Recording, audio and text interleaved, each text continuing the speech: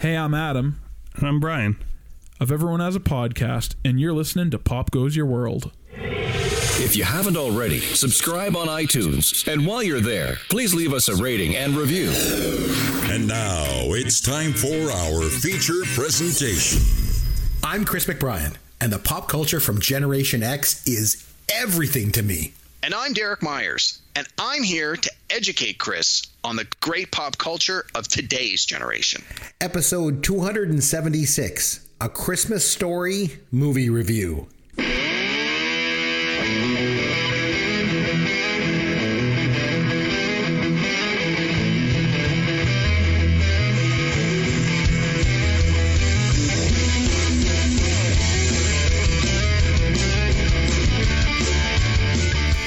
I'm Chris McBrien along with Derek Myers, and this is Pop Goes Your World, the pop culture podcast for the generations. We've got one last new episode before we take some holidays around here, so we decided to finish off season 8 with one final Christmas movie celebrating a milestone anniversary. We're going to go back 40 years to 1983. We got Bob Clark's A Christmas Story, starring Peter Billingsley, Darren McGavin, and Melinda Dillon that we're going to get to.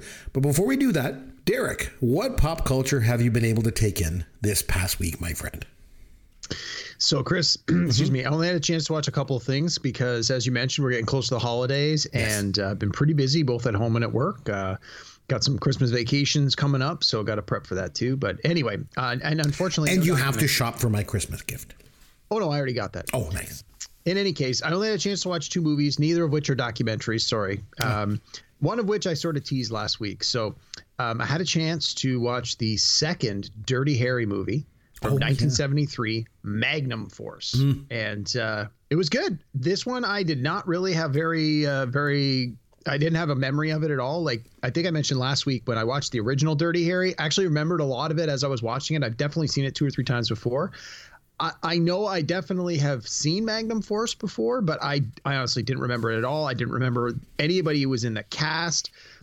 Tim Matheson's in this, which I mean, he's so young in this movie. I barely recognize him. His voice was more of the tip off. Robert Urich is in this. I was like, holy cow. Like I'm watching this movie going, I recognize a lot of these people, but they're just so much younger. Must have been Tim Matheson's first film. It was definitely one of his earliest. Because I mean, Animal House was his big one. I mean, that was in 78, and this was before that. 73. Yeah, this one. Yeah. So, but no, it was good. It was really good. I'm looking forward. Like I said, I have all 5 of the Dirty Harry movies on my recorder, so I'm going to get through them all over the Christmas break. But I had a chance to go back and watch Magnum Force last week. It was really good. And then brand new one just dropped on the streamers. Came out. I think it came out earlier this year. No, last year, 2022. It's the new iteration of Fletch. It's called Confess, Fletch, and it stars Jon Hamm in the title role as Fletch. And let me tell you, it was great. I loved it. It was super good. At least I thought so. It was. It wasn't just Jon Hamm trying to do Chevy Chase. Apparently, Jon Hamm, from what I was reading, is a fan of the actual books. The Fletch, it's based on a series of novels, and apparently he's a big fan of the books. And so he tried to draw inspiration from the books, but at least sort of acknowledge what Chevy Chase did as well. And so I think there was a good balance where you don't just watch it and go, oh, he's a poor man's Chevy Chase trying to imitate what he did in the 80s. But there's definitely a hint of it there. And I mean, I think Jon Hamm's great in most things he's in. So it was fun to see him in this role. And no, I really enjoyed it. It was I think it was on Netflix, if I remember correctly. And I think you'd like it, Chris. You should give it a go. I know you're always asking for things to watch. And I think you'll find that even though it takes place in the here and now, it touches on that same sort of feel as the Fletch movies from the 80s. So I would say give it a look. I don't really know much about Jon Hamm. Wasn't he in what was that? Mad Men. And yeah, I never watched that, so I'm not familiar with him. I remember him doing a commercial on Saturday Night Live once that was Jon Hamm's Jon Hamm. Yeah. And it was like the toilet paper, but it was ham. In case you're you're in the toilet and you feel like eating some ham. There's always thought that was funny. And remember, if it feels like lunch meat, don't wipe your ass with it. So there's that. So, of course. Okay, so for my thing, I usually, just kind of do it quickly, but I want to actually spend some time this week and get into something with you. I don't know if I've ever mentioned this or at least stressed how strongly that I feel about this, but I love the Bare Naked Ladies. I mean that both in the literal sense as well as the band, Derek. So for the sake of this podcast, let's just focus on the band. So I've been a huge fan of the Bare Naked Ladies since 1991. I was in university, and I remember I bought a copy of their self-released cassette tape. It was called Bare Naked Ladies, obviously, and it was yellow, and it had a drawing of a sandwich with a toothpick and with an olive on it. Mm-hmm. And there was 5 songs on the tape. I remember there was Be My Yoko Ono, Brian Wilson, Blame It On Me, If I Had $1 Million, and the 5th song was a cover of Fight the Power by Public Enemy. Right. Yeah. So when the tape was released in the UK, they dropped that song from the tape. But then I remember when Gordon came out, it was released through an actual record label, and I loved it. It was like nothing I'd ever heard before in terms of bands. They're just so unique. And I think some people thought of them and still think of them as a bit of a novelty act. I was going to say, yeah, like a joke band, but no, they're the real deal. They're not. They never were. Like, they're so incredibly talented, especially musically. Like, I remember around the same time they came out, Moxie Fruvis was pretty popular. You remember that? King of Spain, baby. Yeah. So to me, they were a bit of a novelty act. Definitely. Like, they did these goofy songs a cappella, and then they just went away. But Bare Naked Ladies were different, I think. And I remember back then, there was this TV station in Toronto that had a camera set up in a booth on the corner of the building. It was called Speaker's Corner. Now, Derek, you know what I'm talking about. Oh, I do. But anyone else listening, especially from the United States, doesn't. But anyone could walk by and sit there. You could put a loonie, $1 coin, and you can get like 3 minutes to say whatever you wanted. Most people would like go and sit there and rant about politics or whatever was on their mind. And one day, and they put it on TV. It would be like a show that you would watch. And one day these guys, this band, squeezed into the booth and they played their original song. It was the Bare Naked Ladies. And they did Be My Yoko Ono. Yep. And it got them some local fame around Toronto. And then they got hired to be one of the opening acts at the New Year's concert at Toronto City Hall. Remember they did that every year? Like Rockin' Ronnie Hawkins was there and stuff. Yep. Yep. And the mayor at the time was June Rowland. She was this conservative family values hypocrite. And she wouldn't let them play there because of their name. Oh, my God. Like their name was offensive to the conservatives, right? And all it did was gain them press coverage. And it just grew their following even more.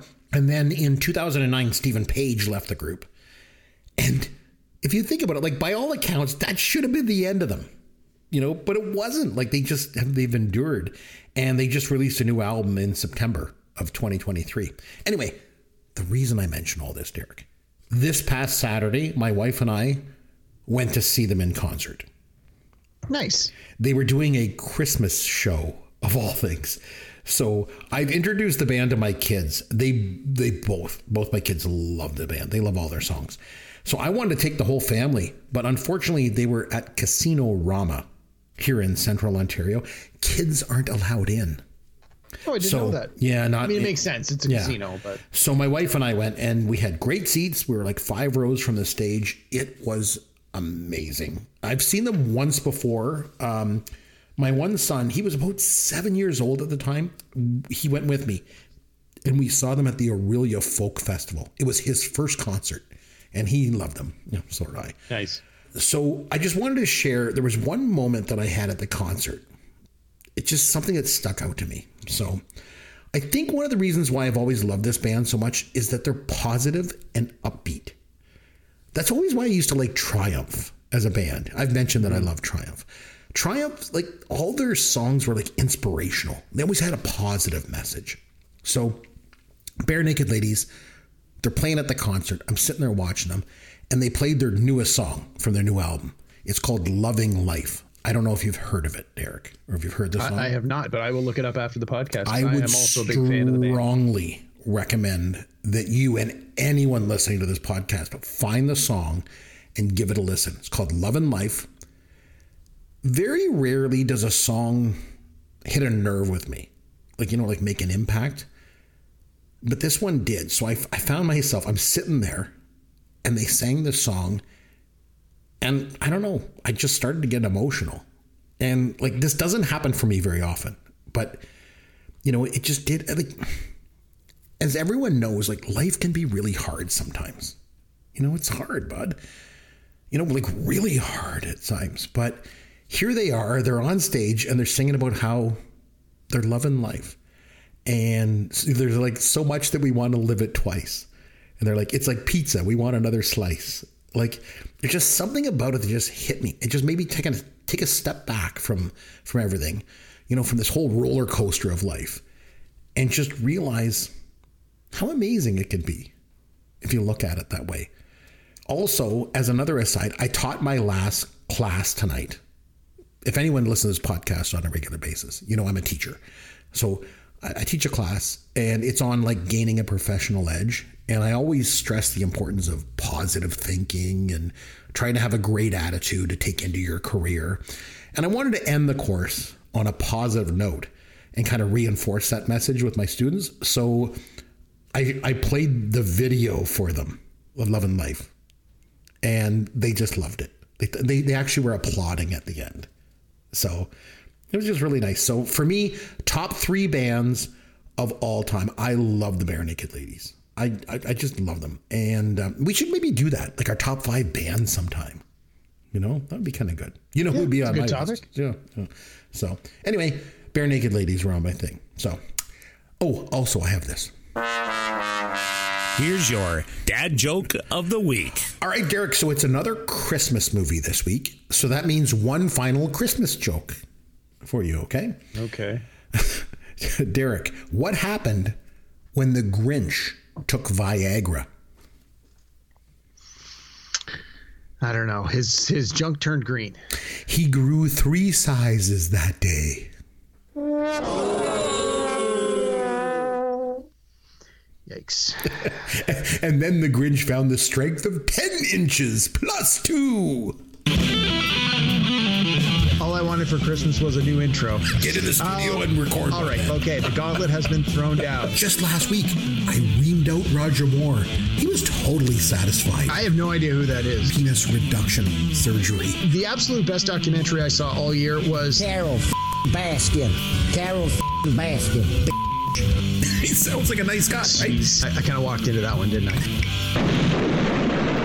So, my friend, I mentioned at the top of the show, we're wrapping up season 8 on the podcast this week. Time to take some much needed holidays for both of us. So we decided to finish off the year with one final Christmas movie that's celebrating a milestone anniversary. And it was over to me to suggest a film. So I went with Bob Clark's 1983 Christmas classic, A Christmas Story. I actually like the fact, as I was reflecting on this, that all 4 of our Christmas movies this year are what you might call polarizing. I think people either love them or hate them.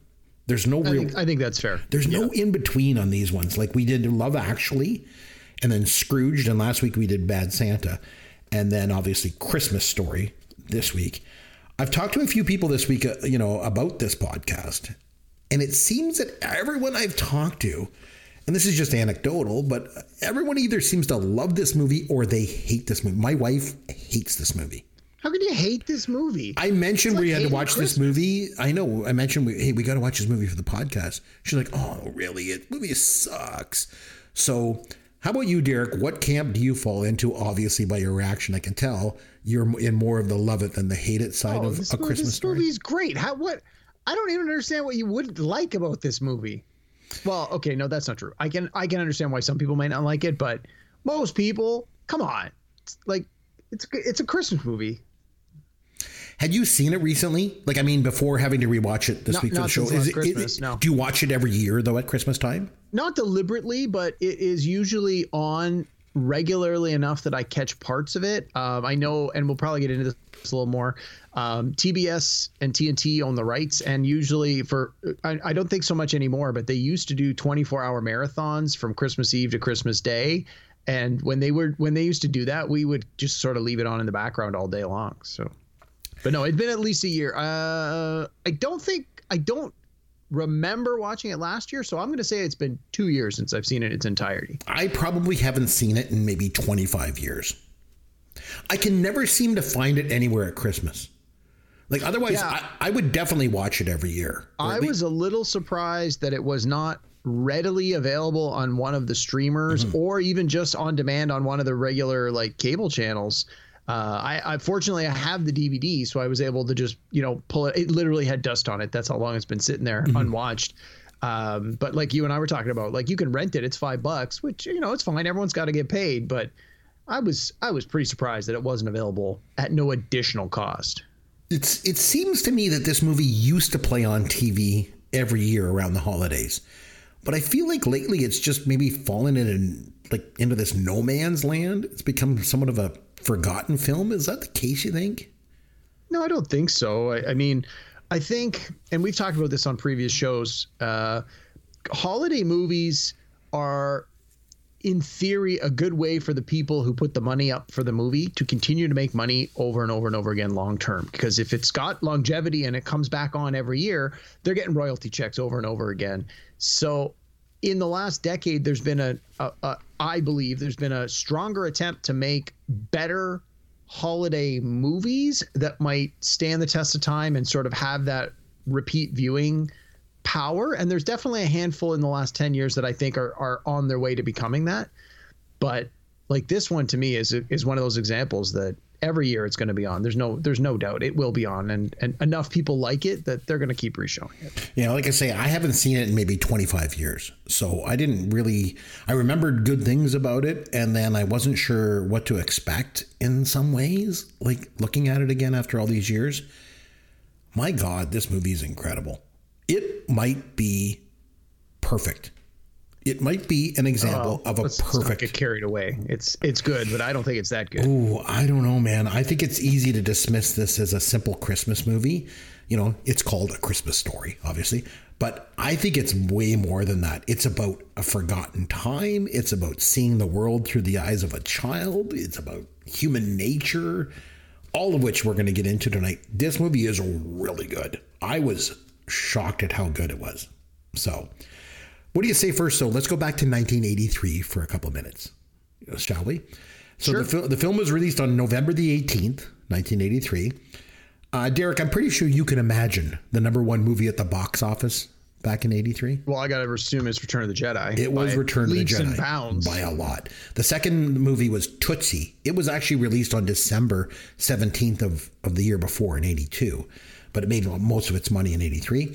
Number 3 was Flashdance, followed up by Trading Places and War Games. Octopussy. Solid list. Yeah, Octopussy, Staying Alive, Risky Business, Mr. Mom, and National Lampoon's Vacation. Rounded out the top 10. Pretty solid year. Chris, have you seen all 10 of those? I've seen every single one of those movies. Yeah, me too. How many of those have we done on the podcast? The top 5 we've done all those, haven't we? Yeah, I mean, Staying Alive is maybe one of the worst movies ever made. So yeah. I mean, how it made money. It was like I only saw parts of that on the movie channel and hated it. But yeah, everything else I've seen. Yeah, we did War Games on the podcast. We did Trading Places, Tootsie, Return of the Jedi. We haven't done Octopussy or Flashdance or Risky Business or Mr. Mom. We haven't done Vacation, have we? No, and it was celebrating a milestone this year, so we sort of missed out on that one. But there's nothing to say we can't do it next year. So A Christmas Story finished all the way down at number 53. It took in $19 million against a budget of $3.3 million. Although it did finish ahead of films such as Stroker Ace, Dr. Detroit, and Airplane 2, the sequel. Nice. Here's the thing with holiday movies, though. They never really do well on their initial theatrical release. Not usually, no. It usually takes a year for people to sort of find the movie, and then it tends to be the next year or a couple years later when it starts to be into heavy rotation on TV. And we hear this all the time where it's like a movie that didn't do well is picked up cheaply by a television network and they're able to run it at a minimal cost. And that's usually what pushes it back into the spotlight and makes it a classic, is the fact that it did not do well initially and they can get it for cheap. And I don't know the specific history, but I suspect that's probably what happened with this one. It probably didn't make a lot, and then it went on TV, and bang, now everybody knows it. But yeah, it definitely gained a following over the years. I think not a lot of people flock to the theater to see a holiday movie. They just don't, right? This is like the time of year that the Oscar darlings are floated out there, but not just that. Like, people tend to watch holiday movies at home, I think. on TV. Like that's the tradition, right? Well, I mean, I think you're right, and I think that the sort of the exception of that is around the holidays. A lot of times, people with large families and little kids want to have an opportunity to go out with their children, and going to see a kids movie is a way to do that. I think that the real challenge, and I can't speak to this as well as you can, is for many years a lot of kids movies were just awful for adults, and so the parents are like, don't go see this, you're going to hate it to the other parents. And so, ends up not working. But when you do get one that's sort of good for the whole family, those are the kind of ones that tend to do better. I don't want to say do well, because it's a rarity that a holiday movie actually does well the year it comes out. Mm-hmm. I think it's interesting that you really like this movie, obviously. I do, but I was a Johnny Come Lately. I don't think I ever saw this until I was like maybe 20. Like I have no memory of seeing it before I went to university. And it's interesting because you like it, but when I say that I think it's perfect, you're like, okay, don't go that far. That's too much. Well, we can get into it. And some of that comes from the time period from which it is set. Mm-hmm. Some of those details don't age well because it takes place in approximately 1940. We're just past 2020. Like in 80 years, things progress. And some of the things from 80 years ago are just like, you look at it with today's lens and you're like, not cool, man. And sort of a little bit of that's what I don't care for, but I'm not going to sully the whole movie over a couple of little details like that. For the most part, I like it. I wouldn't say it's perfect, but I just think the way the characters are presented, the way that the movie was cast, the script, the way it goes from scene to scene, I think the whole thing is just, I can't imagine it being any better than, like, there's no room for improvement on this film. That's sort of the reason I mentioned that. I want to talk a little bit about the cast. We always like to do that. So sure. We'll start with Peter Billingsley. And I remember him. He got started doing commercials back in the 70s. So I remember watching him on TV doing these Hershey syrup commercials. He was Messy Marvin. And the idea was that the Hershey syrup was so easy to use, even Messy Marvin didn't make a mess with it. And then I remember seeing him in a movie I watched. It was on the movie channel when I was a kid. It was called Death Valley. It starred Paul Le Mat. It was about a serial killer stalking this family on vacation in Death Valley. I'm not exactly sure who goes on vacation to Death Valley, but it's pretty hot there, but whatever. And Wilford Brimley was also in that movie. And we like him around here because I'm currently the same age as Wilford Brimley when he starred in Cocoon. So I'm getting old, man. Peter Billingsley was also on the show Real People. Remember that show, Derek? I do. Skip Stevenson? Yeah. See, there was Skip Stevenson, Sarah Purcell, and John Barber. And it was like one of the first kind of reality shows that came out. I remember they used to go all across America to find like interesting people and do these like short stories on their lives. And Peter Billingsley joined the show in 1982. And a little known fact actually is his mom is cousins with Barbara Billingsley. June Cleaver from I was going to ask you that. I figured you would have that trivia at your fingertips there. Yeah, and of course, I mean, she was in Leave It to Beaver, but for me, she was the jive-talking lady in Airplane, Remember? And she was the voice of Nanny on the Muppet Babies, depending on how old or young you might be. Nice. I don't know, I still like Airplane. Hang loose, blood. She got to catch up on a rebound on the med side. Oh man, she was great. but for Peter Billingsley, I was gonna say for Peter Billingsley, it's like, and obviously in more recent year, well, I mean more recent than this. In he was in the movie Elf, Jon Favreau's Elf with Will Ferrell. He plays one of the toy making elves, the supervisor. And then when Favreau did Iron Man, he has a small part in Iron Man as well, just a very small part. He's the guy when Jeff Bridges is yelling at him and he's like, what do you mean you can't make this smaller? Tony Stark built this in a cave. And he's like, I'm not Tony Stark. It's like, no, you're Peter Billingsley. So again, he's worked. He's he's done okay. And then they just did a sequel to this, A Christmas Story Christmas, came out last year. Oh, did you watch it? I haven't watched it yet. No, I was like, oh, well, I'll watch it on demand. Yeah, you got to rent it. I'm like, come on, man. I pay a subscription for these services. Just give me the movies I want. So, yeah, I think of all the stuff he's done, like before and after not so much, but he's probably best known for this movie, I would think. I would think so. Yeah. I mean, it's got like roles have got to be tough to come by for child actors. I would think especially for him, because he was such a distinctive looking kid, you know, it must be hard for him to, but I think he did some like producing and stuff behind the scenes as well. But I want to talk a little bit about the parents, because I think maybe that's the best thing in the whole movie. I just love the parents. They might be the nicest parents ever in a movie. There's just something heartwarming about them. I don't know. You like them?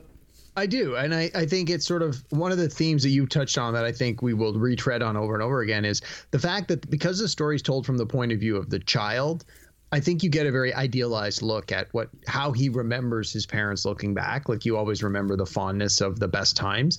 My only sort of beef, and I mean, this is in quotation marks, small b beef, is I always thought the dad was a little bit too old. I thought that he did a great job, but even as a younger person, I was like, that dad looks a lot older than the mom and a lot older than those two boys. But again, you love who you love, so I'm not going to sweat it. It's you know, I don't think that was really a particularly important detail in the movie or the story. They don't ever talk about their ages. I think we're just supposed to hand wave it and go, let's just assume the parents are the age of parents and move on with it. And that's what I've always done. But well, let's start with the dad, Darren McGavin. And he did some movies, like mostly he did TV stuff. He's probably best known in Night Stalker, that Kolchak show. He was also Murphy Brown's dad in the 80s, too. He was the dad in Billy Madison. That's where I always remember him from more recently. I remember him. I'm a little bit older, so I remember him from there was this Disney movie. It was called No Deposit, No Return. It used to play on the movie channel when I was a kid. It was like about these inept kidnappers. I always remember him from that. But I feel like he's perfect in this movie. Like, yeah, he seems like he's a little too old. I don't know. But they originally considered Jack Nicholson for the role. I think Darren McGavin was perfect. I don't know. He certainly did a great job. Yeah, no, as far as his performance, I have no beef with it whatsoever. Again, my only very small sort of criticism was I just thought he looked a little bit too old to be that kid's dad, but you know, I'm not gonna dwell on it, even though I'm dwelling on it. I love how he battles with the furnace. There's like a cloud of profanity which still hangs over Lake Michigan. So good. And his pride when he wins his prize, that leg lamp. Fragile. It's Italian. And then even at the end, when he's got the Red Ryder rifle hidden behind the desk, you know, like, I don't know. I love the scene when he's coaching Ralphie on how to load it at the end. And he's like, it's almost like this rite of passage, you know, between the father and the son. It's very authentic. Yeah. I think that's probably what I like the most about the parents. I feel that they're very authentic. Yes. Well, I agree. I think also part of the reason love it or hate it is that, you know, it's this slice of life from this long ago period. And obviously the older the movie gets, the longer ago it was, where you had more of what used to be the traditional, you know, the man goes out and does the work and the wife stays home and raises the kids and makes dinner and all the rest of that jazz. And despite whatever sort of modern take on that dynamic you have, you have to at least recognize that at this point, at this period in time, this was how things were. And it seems, at least through the memory of this child, that everyone was happy doing what they were doing. And no, I think the parents were great. Going back to the BB gun for a second, though, I one of the things I was reading in the notes after was through the course of the movie, Ralphie asks all these different people for the BB gun for Christmas, but he never specifically asks the dad for the gun. And obviously the dad's smart enough to have overheard him asking for it. But one of the fan theories was in the scene where Ralphie, near the beginning of the movie, sneaks into the parents' bedroom and he puts the ad for the BB gun in the magazine. And he's like, when my mom grabs her Look magazine, she'll be reading the thing. And then he gets called down for dinner. And if you pay attention, he actually doesn't put the magazine back in the right place. He puts it on the dad's bed instead of the mom's bed. So the fan theory is that's how the dad knew he wanted it. I was like, true or not, it's an interesting little detail that I never picked up on until I was like, oh, well, that's interesting. But I did like the fact that he never specifically asked his father for it. But honestly, I got to think that's more of the dynamic of how a household would work back then, where it was almost like the little kids almost always seemed to have this sort of fear factor of the father, where it's like, if I have questions about stuff, I'm going to mom, and mom's going to bring the question to dad. So, but anyway, you know, you watch these older movies and you're reminded of how things used to be, for better or worse, and you know, how things have changed versus how some things have stayed exactly the same. So you just mentioned the mom. I want to talk about her, Melinda Dillon. I loved Close her. Encounters of the Third Kind. That's where I remember her from. I loved her in this. I think she might be my favorite part of this whole movie. When she wraps Randy up in the snowsuit and the gloves and the hat, like any good mom, you know, she's got to overdo it, right, in order to keep her kid warm. Yep. I couldn't even put my finger on what it is about her. She's just this incredible actress. She's almost improvisational in her style of acting, which probably came from her improv work in Chicago when she was starting out. But one of the most unique actresses I think I've ever seen on film. There's this vulnerability, but also this sensuality about her. Like, she's just incredibly unique. I think directors tended to focus on her chest a little bit too much at times. If you recall Close Encounters, like you mentioned, she was always braless in the scenes.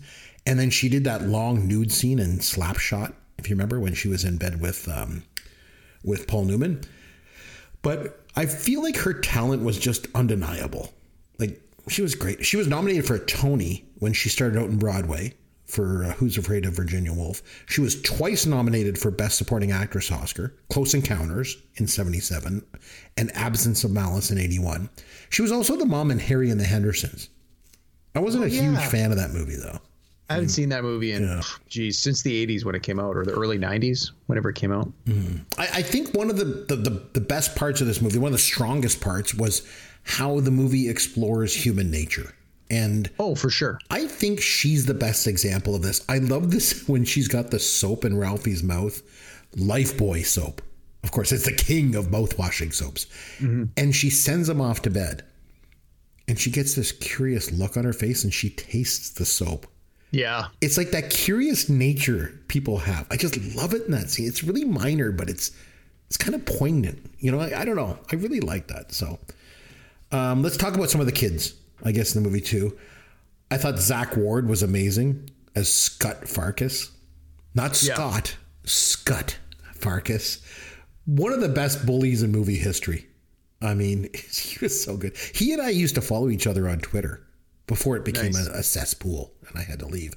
And I think he was actually once named the best Christmas screen villain of all time. He beat out the Grinch. Nice. It was pretty good. One kid that stood out to me when I was watching this was Scott Schwartz. So he was Flick, the kid that stuck his tongue on the pole. Yeah. So Scott Schwartz was in a movie called The Toy with Richard Pryor and Jackie That one I remember Gleason. very well. Yep. Yeah. I saw it in the theater when it came out. It came out in 1982, the year before this. And then after a few years, he had trouble finding work, so he went into adult films. Yeah, I remember for the long time the urban legend was the kid from a Christmas Story does porno movies. And then you're like, well, technically, yes, it's not the kid you think. And from what I understand, the movies were very soft core, but still, I guess on its face, true.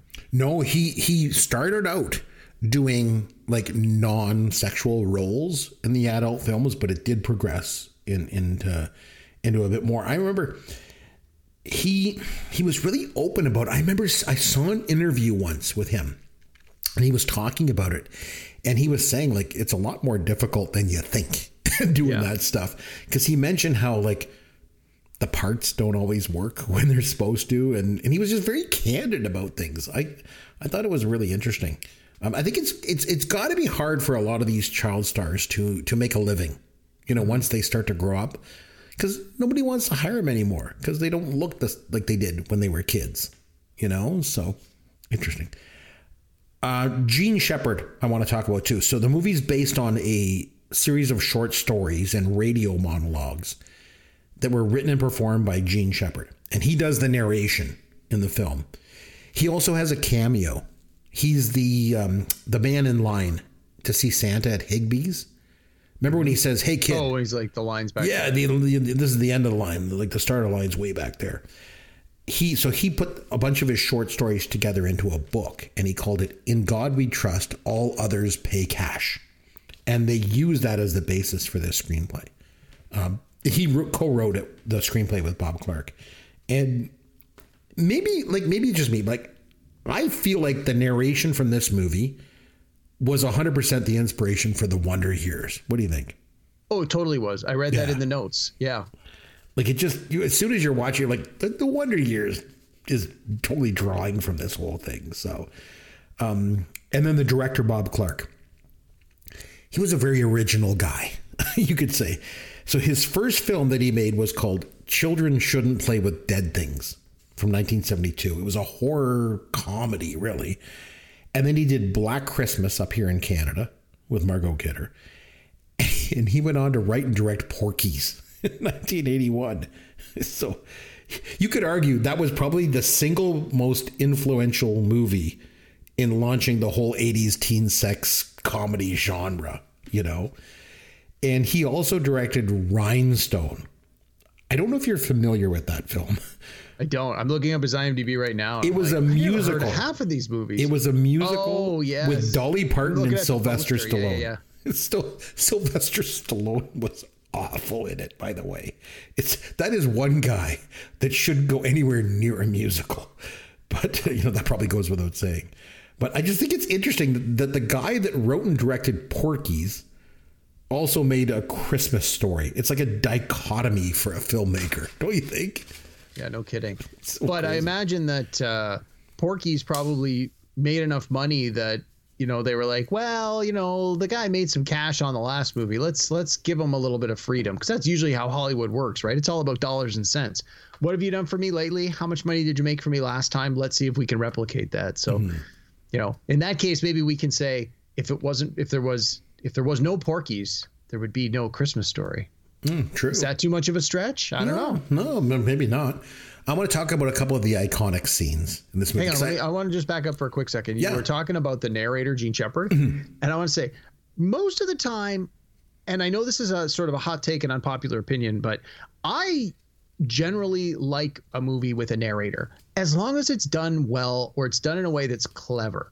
And there are some really good examples of that. And I think that's potentially a topic for a future show. We can talk about movies with the narrator. But I think that in this movie, you really need it, like for the setup to work. The fact that it's being told from the point of view of a child, you need the adult voiceover to just reinforce a little bit that, yes, the movie is what the child remembers, but it's the adult looking back upon it. And I think that works really well. And obviously it worked well enough, like we said, that it spawned the whole gimmick for the Wonder Years. But it's so easy for a narrator in a film to just go off the rails and essentially ruin a movie where they just over-explain stuff. And I think that with this one, it works really well, in part because it's that nostalgia, right? It came out in the 80s, but it's a movie about the 40s, so you sort of need someone to bridge that gap, because that's a fairly big gap. Like, young people in the 1980s are probably not going to have a familiarity with what things were like in the early 1940s. So you sort of need to spoon feed them a little bit. But like I said, it could have gone very wrong very easily. But this is one of those great examples of where it works, and I think that you need it. I don't think the movie works the same way without it. It would be like kids now having to be educated about what it's like growing up in the 80s. 40 years man. ago. Like, now I feel hard old to believe that. Sorry to put that in perspective. So yeah, I want to talk about a couple of scenes in the film, because there's so many good ones. We mentioned the leg lamp briefly. I love how he comes running in. He's like, I won. And then, like you mentioned, he looks at the crate and it's like, fragile. Must be Italian. Like, he just brushes it off. And then they get this lamp. It's like the most tasteless thing ever, but he's just beaming with pride. So he puts it right in the front window. And then, much to the chagrin of his wife, too, obviously. I love when he goes out into the street and he's like, honey, you should see what it looks like from out here. He's laughing. And then Ralphie, there's a really funny moment there. where the kid runs his hand up the leg. He's like, wow. I noticed and that. his mom slaps his hand away. And the mom keeps slapping his hand away more than once. And I like it too, like later in the movie when it breaks and he's trying to get it back together and he can't. And the wife is in the background and she's giggling. And again, I love that whole like sort of authentic nature of the movie. You know, you've got this, like you mentioned, this subservient wife in the 40s, and she's really laughing at her husband when he's not looking, which I thought was kind of neat. I don't know. I thought that was pretty good. The scene with the tongue on the pole. So they actually that's the iconic scene. It really is. And the way that they did it was they put this plastic cover over the pole, and then they ran this tube up to this little hole, and they had this like machine attached to it, so it was like suction. So that's what held his tongue to the pole, was a suction. But anyway, I love when he sticks his tongue on it and all the kids just take off. They just leave him. And then the fire department shows up. Like, wouldn't you just take like a cup of warm water and pour it on his tongue? I would think so. It would come like off. that, Like, yeah. what was the fire department doing there? So I don't know. Probably, there's so many good scenes. I don't know which one to make my favorite, but when Randy is eating his dinner. See, I didn't like that. Again, as someone who doesn't have kids, that may be nostalgic for parents. Oh, I've been there. I get that. But for me, I just thought it was dumb. I think I like it because I can relate to it because I can never get my youngest son to eat anything at dinner time. So there's that. But when the mom makes him act like a piggy and eat his food off the plate, like the kid's laughter is just so genuine.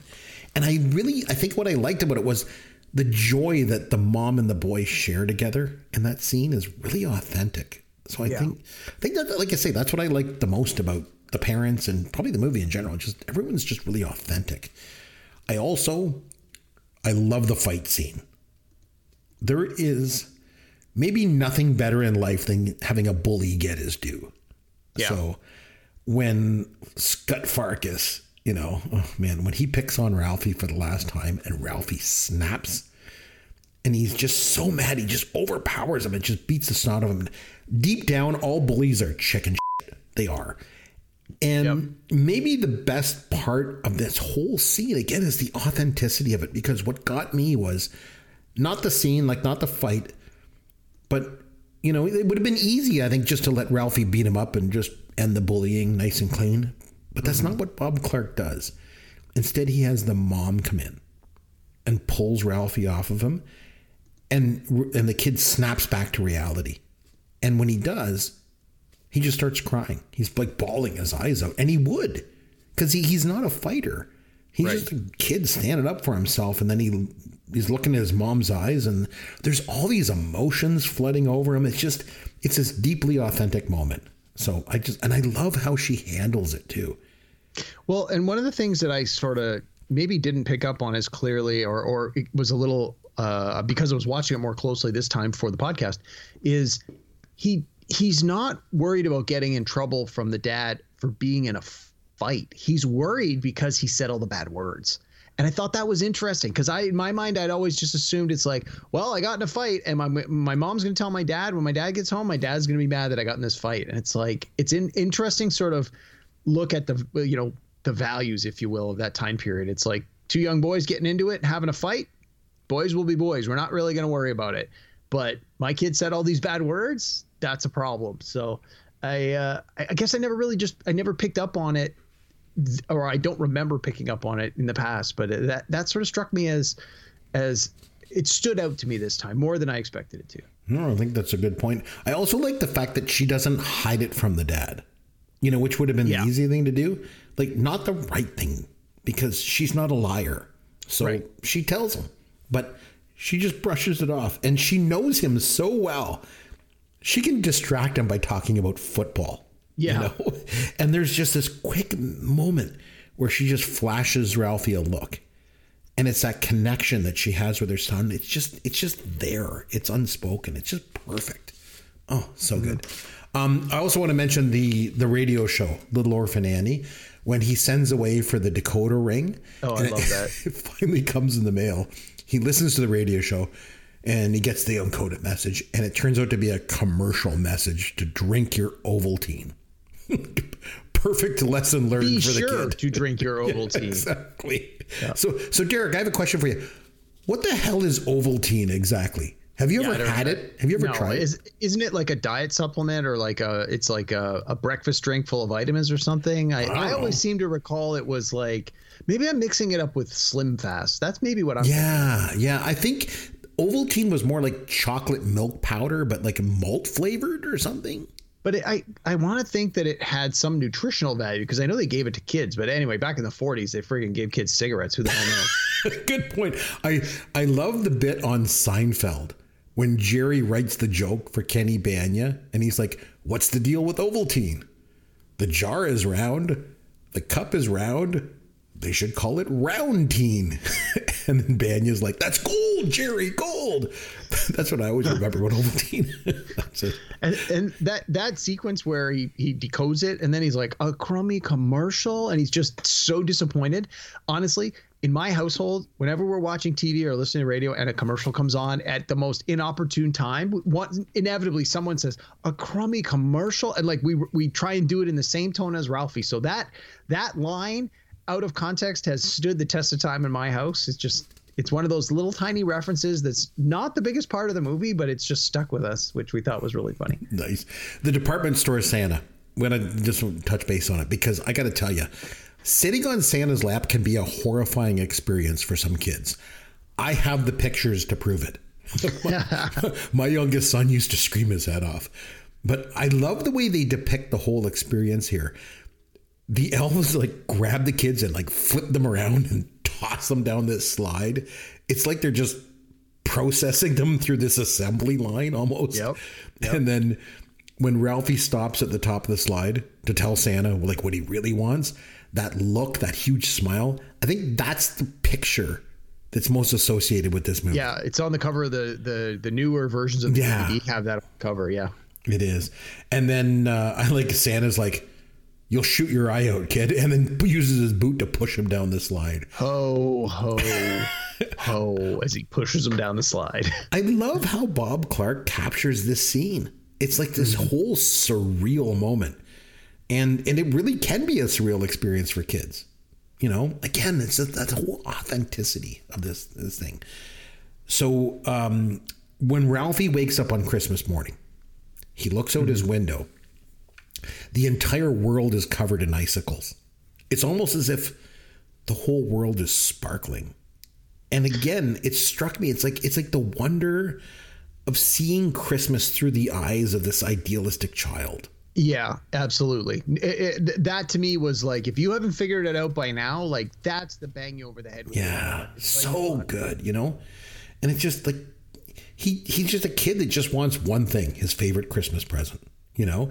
And, you know, I also like when they're like all ripping open the gifts and they're ripping open the wrapping paper, you know? And also I noticed the dad appears to be more than just a little bit hungover in that scene. Do you think that's why? Yeah, I don't. That's what I thought.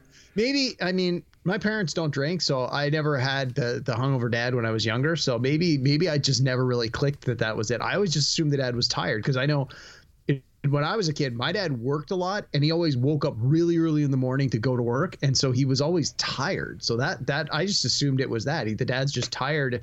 And this is a day when he didn't have to go to work, and he's just like, oh, okay, I'm sort of, but that makes a lot of sense because then later they're drinking the wine. So who knows? Maybe there was another bottle the parents got into it the night before. Yeah, who knows? But I just thought it was interesting when, you know, Ralphie gets done and he's all disappointed, and the dad's like, well, wait, just what's over there behind the desk? And then the wife's like, what? He's like, well, Santa probably brought it. Yeah. And they're just like the whole connection. Then he finally connects with the kid. Yeah. You know, it's like I said, it was almost like that rite of passage, you know, like passing stuff along to your kids is something every parent does. I do it. You know, I make my kids watch Happy Days and Star Wars and stuff, you know, like we all do it in different ways. And then obviously the perfect way to end it is he goes out and shoots his eye out, basically, you know, with the recoil from the gun, I guess is what it did, right? Like it knocked. No, I was reading about this. They were saying the reason, the most common reason this would happen is that BBs are round, as opposed to like a normal bullet from a gun, which is more like conical shape, like comes to a point. Right. Whereas a BB is round. So when it hits something solid, it's more likely to ricochet in an unexpected direction. And most of the time, it's kids with BB guns. They tend to stand way too close to the target. So the likelihood of the BB ricocheting off of whatever it is they're trying to shoot and coming back at them is actually much higher than they would expect. And sure enough, that's because the target thing he's shooting at is like a flat metal plate. So it's like, of course, it's not going to go through that. It's going to just ricochet and bounce back. And I believe that's what's supposed to have happened, is it literally bounced back, hit him in the face, and knocked the glasses off. And that's another thing. For some reason, I thought it was the BB that broke the glasses. Then I'm watching it again tonight, and I was like, or yesterday, and it was like, oh, he steps on them. I forgot about that. That's right. And then he lies and says it was an icicle. And then his mom, she buys it.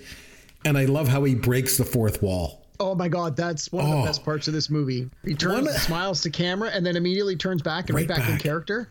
What For a little kid, that was great performance. It was like a perfect use of breaking the fourth wall, if ever there was one. And so obviously the neighborhood dogs come in, eat the turkey, and they have to go to eat. So it's Christmas, so everything's closed. So everything is closed except the local Chinese restaurant. And the waiters sing "Deck the Halls with Boughs of Holly." And I'm going to assume that that's probably the scene that you thought was problematic. That again, a little bit. Well, not a little bit. Do you think that scene was racist or like racially insensitive? I think insensitive? looking back on it from today without context, yes, but I don't think it was done to be racist when it was put together. But again, it sort of falls back on that trope of, why is this funny? It's funny because this person doesn't look like me and sounds different, and not cool, man. But in the course of the scene, the manager actually comes out and tries to correct them, which I thought, okay, that to me sort of saved it a little bit. I thought I'm not going to dwell on it. It's a product of its time. Sure. It's a product of the 80s that reflects back on the 1940s. So there's going to be stuff like that in it. It's just like, it was probably accurate for the time. Even with that scene, though, the one thing that struck me with this movie is this movie actually has quite a bit of diversity in it. Like, I'm going to disagree with you on that one. So the dream sequence at the beginning, when the robbers are coming in the backyard, there were several black actors in the scene. There's multiple black children in the classroom, which it kind of stood out to me because I thought it was surprising because this is supposed to be in northern Indiana in the 40s. So I think that there's some diversity in the cast that was obviously done on purpose by Bob Clark. Yeah, and again, I think as much as someone watching today is going to go, hey, there's a lot of white people in this movie, if it's someone thinking back to their childhood in the 40s, a young white kid, chances are their mind, everything is whitewashed because their community probably was predominantly white anyway. Again, not to forgive the concept, but at the same time, if you're telling a story about a white community, of course it's going to be mostly white people. So again, it is what it is. It's not something that's going to get I would hope it's not something that's going to get the movie banned from your TV station or your movie theater, but it's a slice of life, right? You make a movie about a certain time period, certain people are and are not going to be in it because they were or were not present in that time period or in that location at that time period. We mentioned how it did at the box office. Wasn't great, but this film was actually nominated for 11 Genie Awards. These are the Canadian Oscars. For anyone that doesn't know. Realize it counted as a Canadian movie, but I guess is Bob Clark Canadian? Yeah, well, because the film was partially produced in Canada. It was partially shot in Canada too. By the way, the scenes at the school was actually at Victoria School in St. Catharines, Ontario, which was right around the corner from where I used to live when I went to university. The school was right there. It's still there to this day. Did you ever go stick your tongue on the flagpole? I never stuck my tongue on the flagpole, but I walked by the school almost every day. Like they shot that there. They shot a lot of scenes around Toronto. The scenes of downtown of their town were all done in Cleveland. Like Digby's. Yeah, that I know. Or Higbee's department store and stuff was all in Cleveland and the parade and stuff. But other than that, they did a lot of it in Canada. Same thing with Porky's. Porky's was like produced in Canada as well. Even though I knew Porky's counted as Canadian content. So interesting. So so it was nominated for 11 Genie Awards. It won 2. It won Best achievement in direction, Bob Clark. He was actually tied. In Canada, we're so kind, we're so nice, we're so apologetic. We have ties in our awards. He tied with David Cronenberg for Videodrome.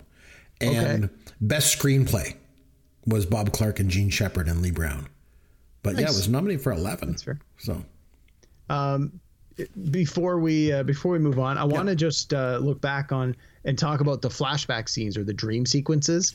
So this is something that I always liked as you know, as a younger person, and now watching it again, is when it's the story of an older person reimagining his youth, and then the youth imagining what he was imagining at the time. It's sort of that double level. It's like Inception. It's the dream within the dream. And it's because they were always so over the top and hilarious, just the way they would be for if a little kid imagined. You talked about the scene at the beginning where the robbers are coming to get them, and Black Bart. And I love that they have, so Ralphie's all dressed up and he has the gun and he's like got the chewing tobacco and he's like spitting out the chewing tobacco because that's how they would have done it on TV or in the movies. And I was reading that, of course, in the 80s, they literally gave him chewing tobacco for the first couple of takes, and then he started getting really sick. So they changed it to raisins because they needed something that would have that right color. And it's like, yeah, genius. You think you maybe shouldn't have given the 10-year-old tobacco? What's wrong with you? Like, holy cow. Jeez. But I love, so it's like, obviously. I love in that scene too, that opening scene where the robbers are coming in and they're crawling down the tree. Yeah. It's almost like I don't know how they did that. If they did it in like sort of reverse angle or something and had them like, it was interesting watching how they did it. And I was trying to figure out how they shot it and I couldn't figure it out.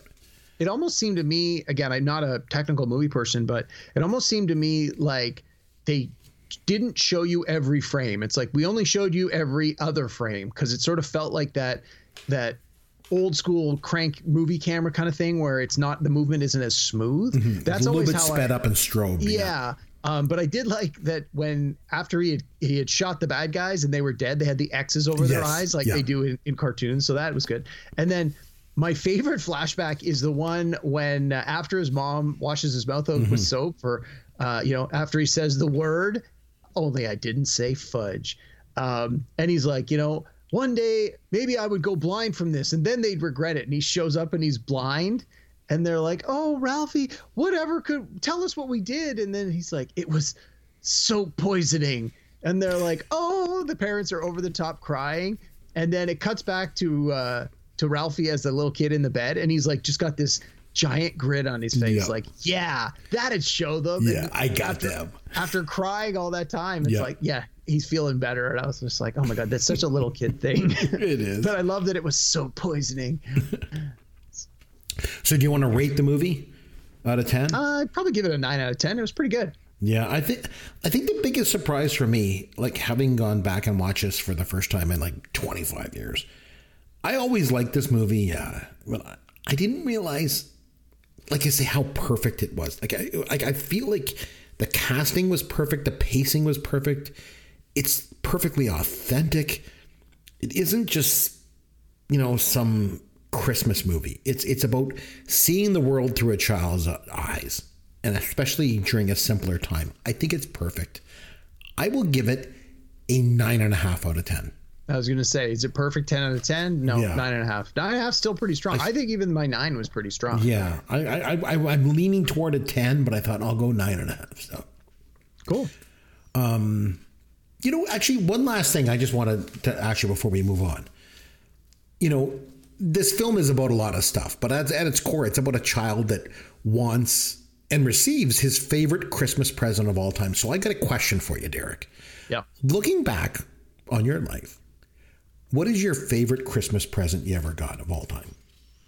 Do you have one? I want to put you on the spot, but I mean, no one thing specifically stands out. I know in the early 80s, my parents were, they spoiled us rotten. We were fortunate to, my dad had a really good job and my mom went a little crazy at Christmas time.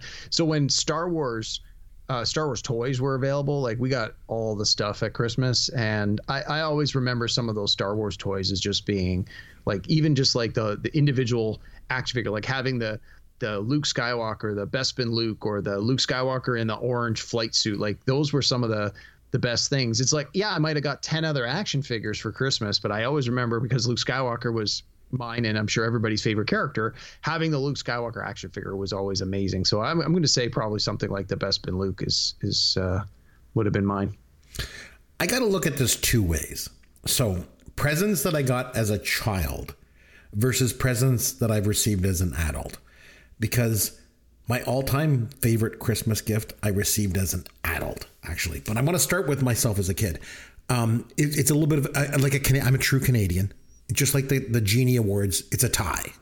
Okay. I have two favorite gifts that I got as a kid. First, I got this full set of these Marx dinosaurs. I used to love dinosaurs when I was a kid. And I was 8 years old and my grandparents got me this set. And it came with like 2 mountains and a river and a whole bunch of dinosaurs. Loved that gift. The second one that always stood out to me was this yellow Lego castle set that I got when I was 10. Looking back on it, and I've Googled it ever since, it's super like tame compared to the Lego of today. Oh, yeah, no kidding. But let me tell you, at the time, for Christmas in 1979, like, it was amazing. But both those gifts pale in comparison to the best Christmas present that I ever received. It was just last year, Derek. My wife, my loving wife, knowing me better than anyone else and knowing the things that I love, she got me a private one-on-one virtual session with Henry Winkler. Right. Honestly, Chris, I thought you were going to say a neck full of gold. Oh, I love the neck full of gold. But yeah, meeting Henry Winkler was amazing. Like, I got to tell him how much he meant to me and how it was this Christmas gift from my wife that I was able to meet him and tell him why he was my idol. And you know what his response was to me? He's like, no, this is a gift to me. He is the greatest all-time celebrity. That's a good answer. He is one of the nicest human beings I've ever met in the world. But oh my God, love that guy. Anyway, so let's, what do you say we have some fun with Caveman?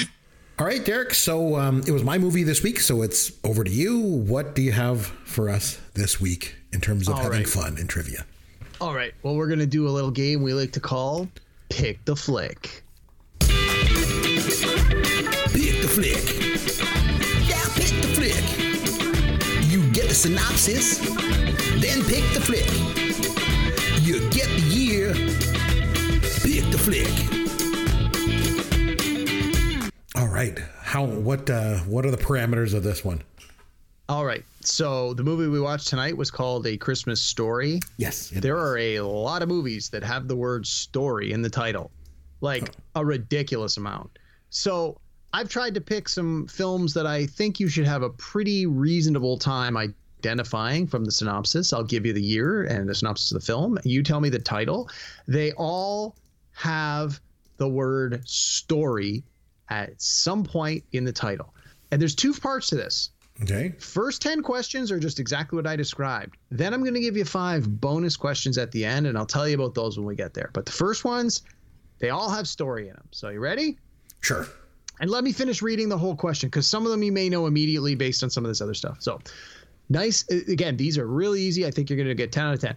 So from 1961, 2 youngsters from rival New York City gangs fall in love, but tensions between their respective friends builds towards tragedy.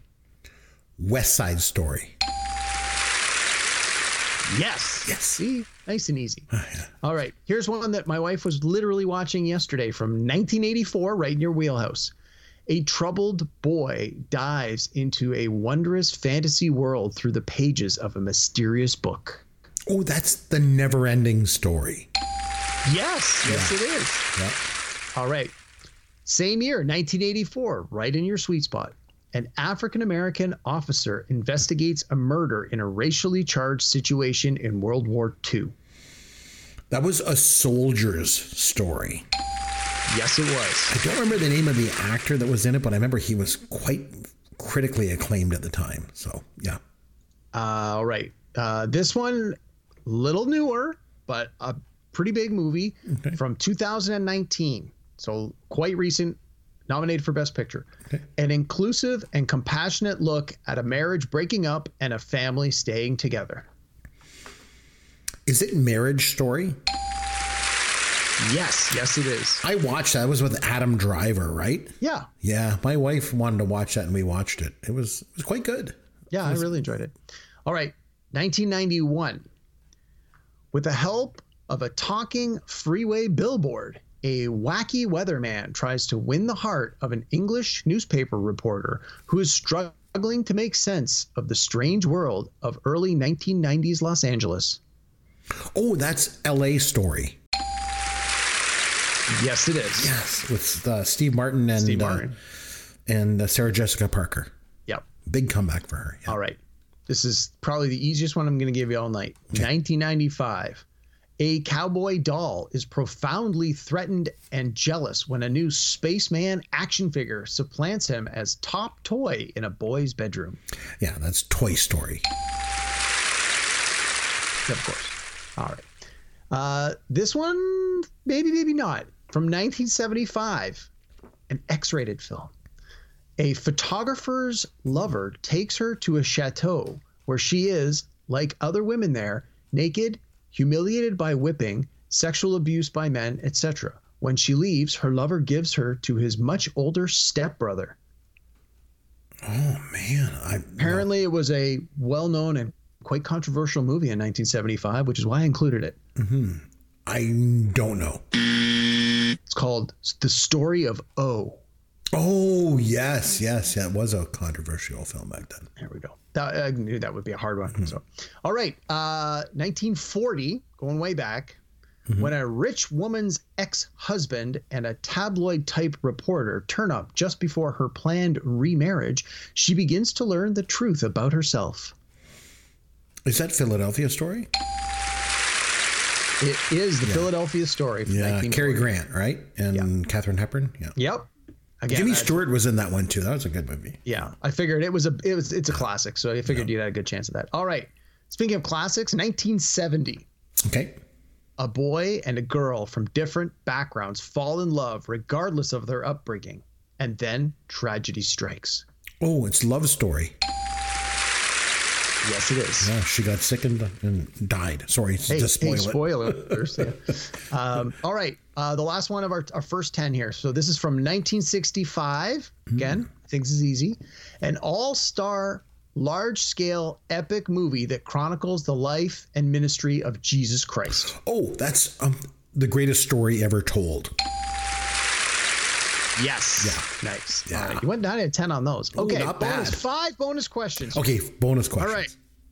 Each of these 5 movies has the word story in its subtitle.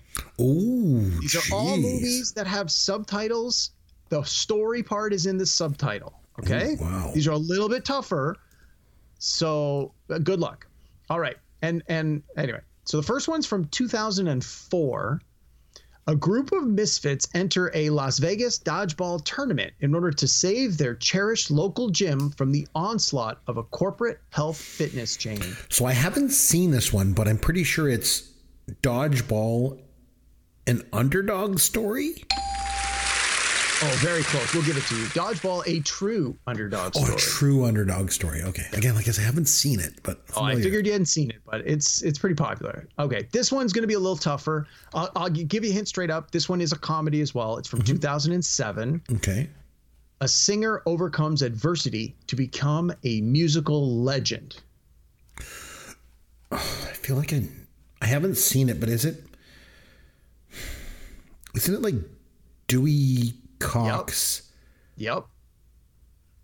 Frig. That's the subtitle. The Dewey Cox story is the subtitle. What's it called? Wasn't it like Walk Hard or something? Yes. Walk Hard. The Dewey Cox. It was like John C. Reilly, right? Yeah. All right. I haven't seen it, but I'm familiar with it. I remember seeing it. Yeah. I remember him with the hair. Yeah. Yeah. All right. This one's from 1987. Okay. The new owner of a sinister house gets involved with reanimated corpses and demons searching for an ancient Aztec skull with magic powers. Okay, so I'm pretty sure, I've seen the original, or the first movie. This is a sequel. It is. And the original was really good. I've not seen this one, but is it House 2, the second story? Yes. Nice. And I love that the story plays in 2 levels in this one. So, All right. From last year, 2002, This movie explores 2002? Pardon me, 2022. Okay. This movie explores every facet of a musician's life, from his meteoric rise to fame with early hits to his torrid celebrity love affairs and famously depraved lifestyle. And all of that should be in air quotes. Oh man. I don't think I know. It's a satire, if that helps. Is it weird, the Al Yankovic story? Yes. I remember you talking about that one. I haven't seen it yet. That's with Daniel Radcliffe, right? Sure is. Yeah, I remember you talking about. You said it was quite good.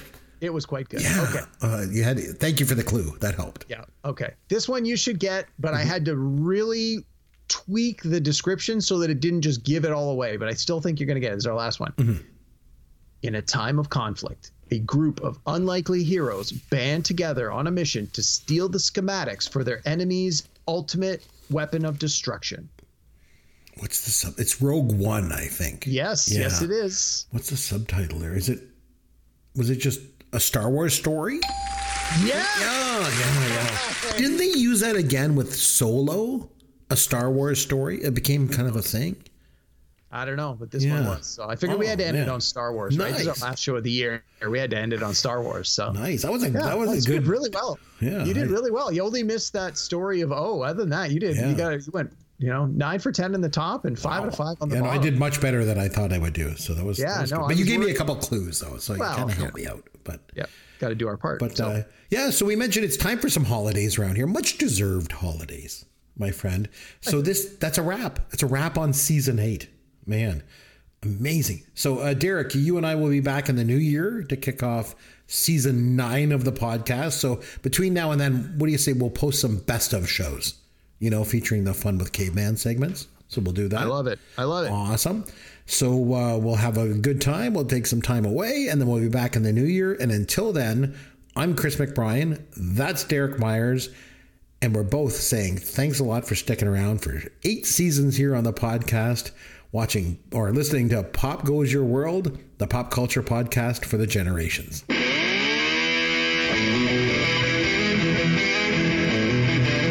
Thanks for listening to Pop Goes Your World. You can contact Chris and Derek at popgoesyourworld.com.